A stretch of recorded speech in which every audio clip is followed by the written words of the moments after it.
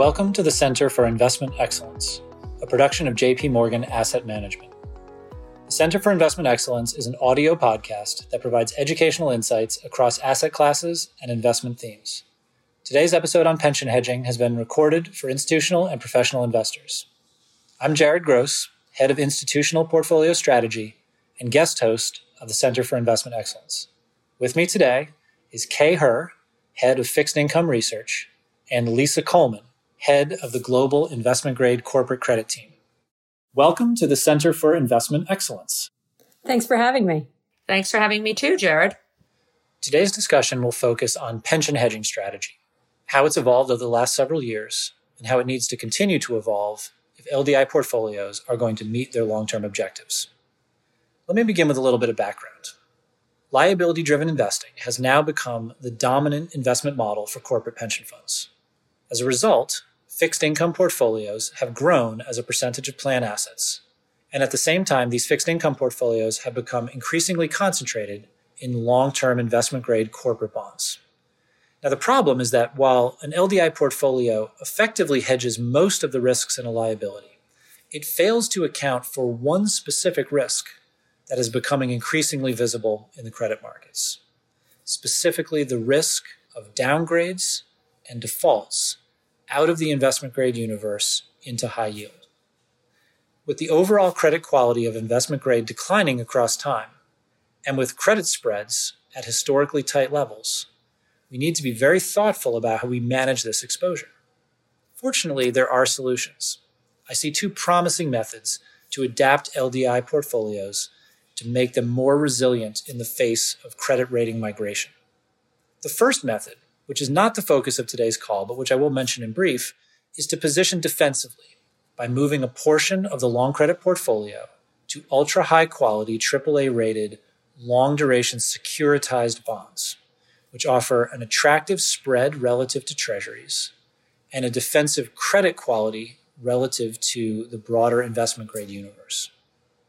The second component of this strategy, which is the focus of today's call, is to recognize that ratings migration represents an opportunity for investors if they can broaden their portfolio strategy enough to take advantage.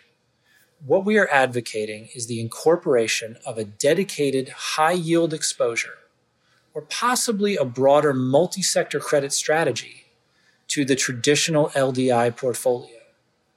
This will allow pension to benefit from ratings migration by acquiring bonds that are downgraded after they have declined in price and selling them after they have returned to investment grade. These are the so-called fallen angels and rising stars. And this is the topic for my conversation today with Kay Herr and Lisa Coleman. So as we begin this conversation, I thought I would start, Lisa, with you and get into a little bit of the details about the market environment. So right now, we are anticipating quite a bit of activity and change in the environment. We're pivoting from a falling rate environment that we've been in for years, if not decades, to potentially one of rising rates. There's volatility around inflation expectations and the Fed's policy reaction. We've got the economic reopening post-COVID from vaccinations and all of the things that that brings to the table. And obviously, we're seeing continued global divergences, not just with respect to the COVID response, but more broadly across economies. So this is certainly a strong backdrop for active management. So take a moment and walk us through your perspective on where we stand today. Sure. Well, thanks for that question, because I do think we really need to begin with a view from the top down. And Jared, you mentioned the Fed, and I think the Fed is going to be key to how investors should be positioning, certainly for the next 12 to 18 months. So why are people so fixated on the Fed at the moment? Well, it's because we feel the Fed's going to be making a decision, most likely sometime this summer, most likely around the time of the Jackson Hole Symposium in August, on what to do with monetary policy. And we think that the first step for the Fed will begin to talk about the idea of tapering. And we believe that once that tapering talk comes out and a more formal policy is adopted late summer into September, we'll begin to see the Fed act in the first quarter of next year with beginning tapering and finishing up by the end of the year. and that the first rate hike probably isn't going to happen until sometime late first or second quarter of 2023. And so what is driving the Fed to make these policy adjustments? And I think there are two considerations here. The first is economic conditions, because clearly we're enjoying quite a robust rebound coming out of the pandemic. And one thing that the Fed is looking for is job gains. And we're waiting to understand what the Fed defines as substantial progress. And we think that means number of jobs continuing to come forward. That will be one signal that the Fed is comfortable to begin the tapering process. And we think we'll see that as we come through the next month or two. The second is inflation. And as you mentioned in your opening remarks, inflation is getting a lot of attention. Now, we think the Fed is going to look through this as a transitory impact on prices, not necessarily a structural one, something that's occurring as a result of the bottlenecks when the economy reopens. Now, it's not to say that we're going to not experience a very high print. I mean, we could see upwards of 3% on core inflation as we come through the next 1 to 2 quarters. But we think we're going to see that peak this year and come down to a more manageable level. And again, inflation running a little bit more than that 2% that the Fed has often talked about is something that they've said we're comfortable with an overshoot. So if we peak around 3%, come back down to a little above 2% for a while, that again would be of comfort level to the Fed. So taking these different considerations into effect, we do think that this plan that we think will manifest itself starting sometime this summer is one that the market will have to come to terms with. Now, what does that mean for yields? As we said earlier, yields had bottomed in August. We were down near 50 basis points last year. And we've been trading in a pretty tight range now of 1.55 to 1.75%. We expect that as we get closer to year end, we'll see 10-year yields rise up closer to 2%. Again, consistent with the expectations for the Fed to be on the move. Now, you also asked about recovery, and COVID premiums is how I think about it. And let me just give you a couple of examples. If we look at the investment grade market, I feel pretty comfortable in telling you there is no COVID premium left. There might be a few idiosyncratic stories still out there, but if we look across broad sectors, whether we're looking at financials and utilities and industrials, whether we look at spreads by ratings or maturities, they're all actually narrower than where we were pre-COVID. And in fact, we only have a handful of large issuers which have idiosyncratic stories that are still trading wider than where we were pre-COVID. And then, of course, we have others that are actually significantly tighter than where we were pre-COVID. You know, companies that are in the midst of a more substantial deleveraging trend.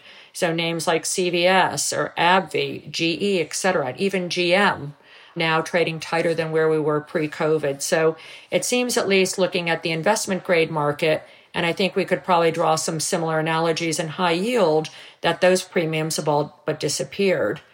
And then finally, looking geographically, I guess the only comment that I would have is from a valuation perspective, if we look at Europe, Europe did not exhibit as much volatility as the U.S. did, mainly because of the proactiveness of the ECB in terms of their bond buying programs, et cetera, for investment grade. That tend to keep spreads pretty much in check. And since that point, U.S. and Europe have been pretty much tracking each other. And we can say the same thing for high yield. Great, thanks. The backdrop that you describe, which is rates currently in a stable range, likely to go a bit higher as we experience some of this inflation, which we expect to be transitory, coupled with credit valuations and spread levels that are fairly rich, or at least sort of fully valued in terms of what we see in the market right now, doesn't paint a particularly rosy picture for the returns across a traditionally structured LDI program. But again, most LDI investors recognize that what they're trying to do is hedge a liability that's going to move in the same direction. And so maybe this is a good time to pivot to Kay and say, Kay, as I've described, the concern that we have is not that the broad market movements will not be reflected in a similar fashion between an LDI portfolio and the liability that's hedging, but that the credit conditions may ultimately create some slippage there. So talk to us about the health of the credit market and the quality of the IG universe as it stands today? Jared, I think those are actually two separate and distinct questions. So if you don't mind, I'm going to separate them and address first the health of the investment grade universe. So when we think about that health, both revenues and EBITDA are rising markedly. And indeed, median leverage, which I'll define as net debt to EBITDA for the investment grade universe, that peaked at about 2.5 times last spring, and that's now down to about 2.1 times, and we expect companies to continue to delever organically in the strong economy. And both you and Lisa have noted inflation, and I would concur that a bit of inflation can actually help, especially for companies that can pass through higher costs. Then when we think about issuers and their ability to term out debt and to lower their overall borrowing costs, Lisa touched on that a bit. I don't know if you wanted to elaborate, Lisa? I think, Kay, that's a really interesting point because, as I said earlier, we've seen interest rates and yields really bottom in the summer. So you would think as we've seen yields rise, at least in the treasury market, that borrowers would be experiencing higher costs. But what's happened is we've had an offset in terms of credit spread compression that has managed to absorb much of that rise that we've seen in treasury yields. And so for borrowers, it's actually still an incredibly attractive time to be issuing debt. Also, you can consider what's rolling off in terms of maturing debt versus what the cost of new debt is. And the reduction is one of the highest that I think I've seen in many, many years. So it still is a very attractive time for borrowers to be tapping the market. And companies absolutely have the cash flow and the ability to support these leverage levels, given the points that Lisa's made. So turning to the second aspect of your question, Jared, the quality. As you note in your paper, the overall credit quality of the investment grade universe has declined meaningfully. But I think it's important to reflect on why that's happened. So I think very few companies now need a AAA or even a AA credit rating. I think some notable exceptions to this are obviously financial companies, banks, also companies with large finance subsidiaries, and then companies that are government contractors. They arguably have a need for a high credit rating. For the rest of the corporate universe, though, I think the optimal rating is probably in the single A or the triple B type range. I also think, therefore, that it's logical that given the increased number of triple B and double B issuers, as you highlight in your paper, both of those are at all-time highs, as you note, that migration between investment grade and high yield universes in the future is going to be greater than we've seen historically. And as you noted, we saw record fallen angels in 2020. We're likely to have record rising stars in 2021, given the economic recovery that Lisa's touched on. But I think it's important to note that the rating agencies are lagging indicators. So interestingly, downgrades by the rating agencies peaked last year in the second quarter, which is actually when the economy and earnings troughed. So I think oftentimes the rating agencies are at best coincident, or they can be very conservative in their nature and therefore somewhat lagging. So we really need the research analysts to forecast future EBITDA, future leverage, and to anticipate rising stars and fallen angels, not to wait for the agencies to confirm those. And I think Lisa would probably note that in many cases, the market prices the anticipated upgrades and downgrades before the rating agencies actually act on them. Okay, thanks for that point. And I think it's a good place to transition back to Lisa for some thoughts on how this works in practice. So Lisa, as a portfolio manager who's active in the credit markets, you have to balance the various information you get from the rating agencies, from the internal credit research that we do here at JP Morgan, and how this dynamic movement across the investment grade high yield barrier works in practice. So talk to us about fallen angels, rising stars, and as a PM, how you put this into practice. Sure. So, Kay is right. I mean, the ratings agencies were really quite active last year. One might even call them a little feisty. We look at the first quarter, just to put it in perspective, there was nearly 120 billion of fallen angels in just the first quarter alone. And while the pace slowed as the year went on, I mean, they really tried to make their mark.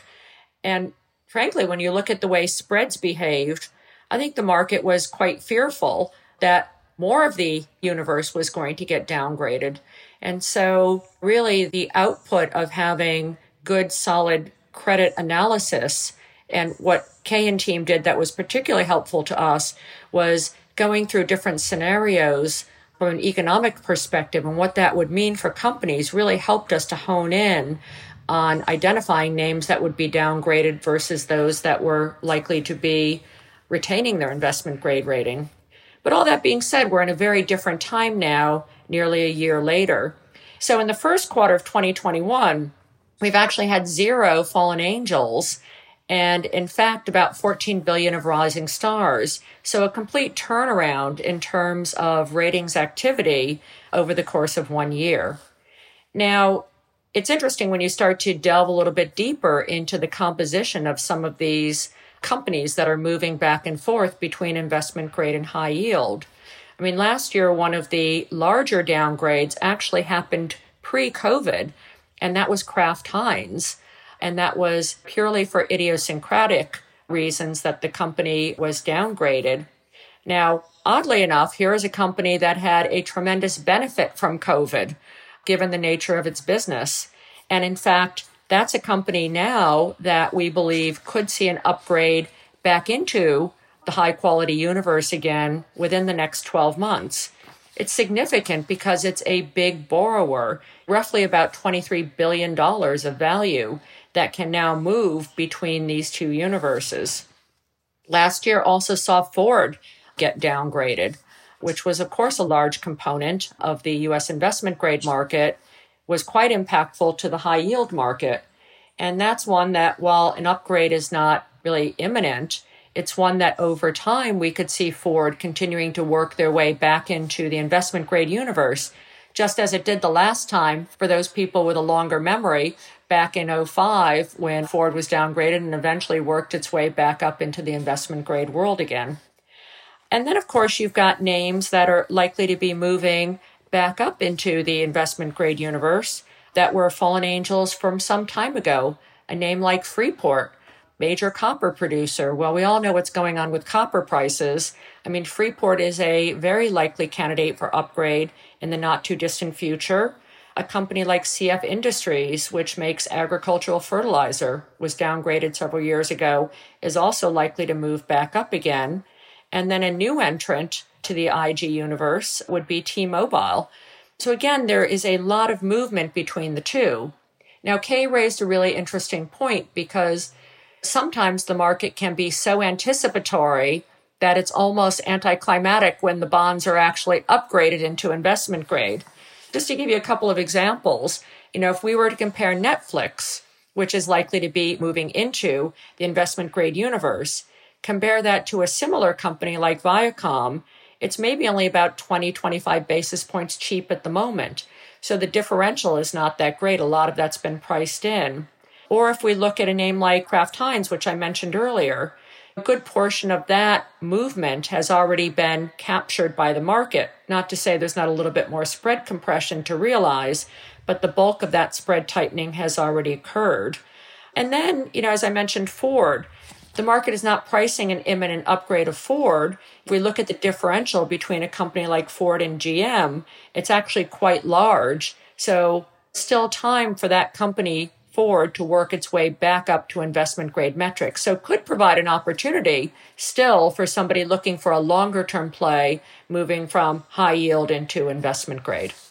That's great. Thanks, Lisa. And I think what you've highlighted here is that this is not just a COVID story about a wave of companies getting downgraded and now getting upgraded back on the recovery. That, to Kay's point, we have a larger population of triple Bs. We have a larger population of double Bs. The idiosyncratic movement of individual companies across that line is likely to be elevated for the foreseeable future. And it's not just a story around the reopening or the crisis that we've been through. And so the structural advantage of holding an active high yield portfolio is that it allows you over time to take advantage of that ratings migration much more fully than if the only way you express that is through active tilts in a traditional IG portfolio, where the best you can hope for is to be underweight those names that end up being downgraded. And it's very hard to anticipate the rising stars. And so hopefully, this has helped to kind of reinforce this notion that we began with, which is that the current position of most corporate pension funds towards their LDI portfolios is a much larger footprint within the asset allocation, a much more concentrated exposure to a relatively narrow piece of the credit markets, which is long duration IG corporate credit. And over time, as we experience this migration of credits across the IG high yield barrier, they will face a headwind as a result. And it's good to be thoughtful about ways to approach that. We spent a little time at the beginning on a more defensive idea around using securitized assets, but here today we really wanted to focus and drill down into this idea of active credit management and what it can bring, not just within the IG space, but also moving more broadly into high yield. And so maybe, Lisa, I'll just ask you in closing, it's not just a story of high yield. Obviously, there's a sort of a multi-sector credit universe out there that has many of the beneficial characteristics of high yield. So just very quickly, walk us through what some of those other sectors are and how they help to build a more resilient portfolio. Sure. So what we kind of strive for when we're thinking about a multi-sector credit portfolio is something that is structured to give you a good portion of the upside in terms of returns from high yield, because clearly over time, they are quite attractive. But for those periods of time where you enter into severe volatility or a more meaningful economic downturn that can impact credit quality, you want a strategy that provides you more protection on the downside. So, what a multi-sector credit portfolio can do is give you a mix of different parts of the fixed income market that are designed to take advantage of different periods in the credit cycle. One of the things that we like to use actively within our portfolios is obviously high yield, but also the opportunity to use loans. And when you think about the environment that we're expected to be in going forward with rising yields, loans provide a nice buffer against that rising yield environment and also give you a pretty attractive carry component. A multi-sector portfolio could also include things like bank capital, deeply subordinated bank debt, that gives you, I think, not only attractive carry opportunities, but the opportunity to participate in European banks, for example, where they have done a great job of building up their capital buffers and are expected to come through the pandemic very well, particularly as European growth starts to take off and interest rates start to rise in Europe. You might also use some EM corporates. EM corporates are also experiencing that same improvement in credit quality that Kay highlighted earlier in the discussion. And then, of course, IG. IG can still be part of a multi-sector portfolio, but it might not be used in the way that we traditionally think about IG with having a lot of duration to it. What you might be doing is taking away some of that duration of the IG component and hedging that out, and then trying to focus on idiosyncratic stories.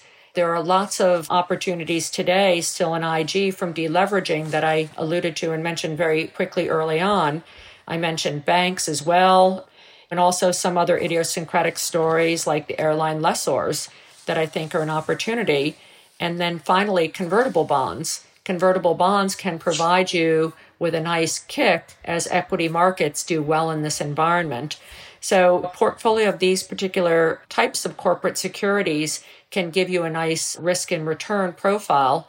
And then, of course, as you mentioned earlier, securitized is also another direction that one can look to as being suitable for the environment that we're in. That's terrific. And I think, again, in broad strokes, what we're looking at here is an environment where the typical pension hedging portfolio with its concentration in corporate credit needs to diversify. The idea behind the securitized is that you're staying up in quality and keeping a lot of those hedge characteristics. So it falls very squarely within the sort of high quality, long duration space. But there's other directions in which diversification can matter. Credit diversification, as we've discussed today, being a key one. And then as you've highlighted, there are segments of the fixed income markets that are broadly adjacent to the high yield and investment grade space where there's great opportunities right now. And in an environment where rates may be rising and credit spreads may be widening, the power of that diversification to make portfolios more resilient is really critical. And it can make a real difference in terms of performance across time. So I think with that, we're going to wrap it up. I want to thank both of you, Lisa and Kay, for joining today. This has been a terrific discussion. And we welcome any questions or follow-up from our clients who are listening. And please reach out to your JP Morgan client advisors, and we'll be happy to get in touch. So thank you very much. Take care. Thank you for joining us today on JP Morgan's Center for Investment Excellence. If you found our insights useful, you can find more episodes anywhere you listen to podcasts and on our website. Recorded on May 26th, 2021.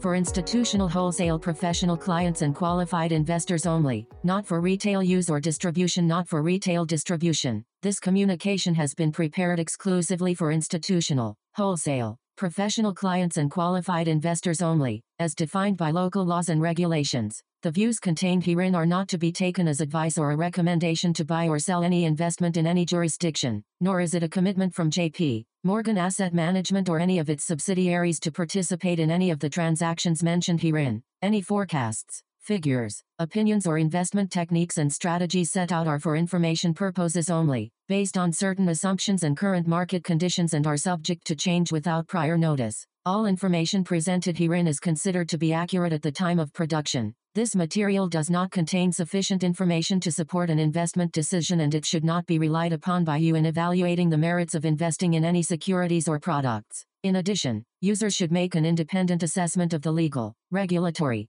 tax, credit and accounting implications and determine, together with their own professional advisors, if any investment mentioned herein is believed to be suitable to their personal goals. Investors should ensure that they obtain all available relevant information before making any investment. It should be noted that investment involves risks. The value of investments and the income from them may fluctuate in accordance with market conditions and taxation agreements, and investors may not get back the full amount invested. Both past performance and yields are not reliable indicators of current and future results. JP Morgan Asset Management is the brand for the asset management business of JP Morgan Chase & Company and its affiliates worldwide. To the extent permitted by applicable law, we may record telephone calls and monitor electronic communications to comply with our legal and regulatory obligations and internal policies. Personal data will be collected, stored and processed by JP Morgan Asset Management in accordance with our privacy policies at https://am.jpmorgan.com/global/privacy. This communication is issued by the following entities. In the United States, by JP Morgan Investment Management Inc. or JP Morgan Alternative Asset Management, Inc., both regulated by the Securities and Exchange Commission. In Latin America, for intended recipients' use only, by local JP Morgan entities, as the case may be. In Canada, for institutional clients' use only, by JP Morgan Asset Management, Canada Inc., which is a registered portfolio manager and exempt market dealer in all Canadian provinces and territories except the Yukon, and is also registered as an investment fund manager in British Columbia, Ontario, Quebec and Newfoundland and Labrador. In the United Kingdom, by JP Morgan Asset Management, UK, Limited, which is authorized and regulated by the Financial Conduct Authority. In other European jurisdictions, by JP Morgan Asset Management Europe S.A. Grave RL. In Asia Pacific, APAC, by the following issuing entities and in the respective jurisdictions in which they are primarily regulated: JP Morgan Asset Management, Asia Pacific, Limited, or JP Morgan Funds, Asia, Limited, or JP Morgan Asset Management Real Assets, Asia, Limited, each of which is regulated by the Securities and Futures Commission of Hong Kong. JP Morgan Asset Management, Singapore, Limited, Company, Reg. Number 197,601,586 which this advertisement or publication has not been reviewed by the Monetary Authority of Singapore. JP Morgan Asset Management, Taiwan, Limited, JP Morgan Asset Management, Japan, Limited, which is a member of the Investment Trusts Association, Japan, the Japan Investment Advisors Association, Type 2 Financial Instruments Firms Association and the Japan Securities Dealers Association, and is regulated by the Financial Services Agency. Registration number Kanto Local Finance Bureau, Financial Instruments Firm, number 330, in Australia, to wholesale clients only as defined in Section 761A and 761G of the Corporations Act 2001, Commonwealth. By JP Morgan Asset Management, Australia, Limited, ABN 55,143,832,080, AFSL 376,919. Copyright 2020 JP Morgan Chase & Company, all rights reserved.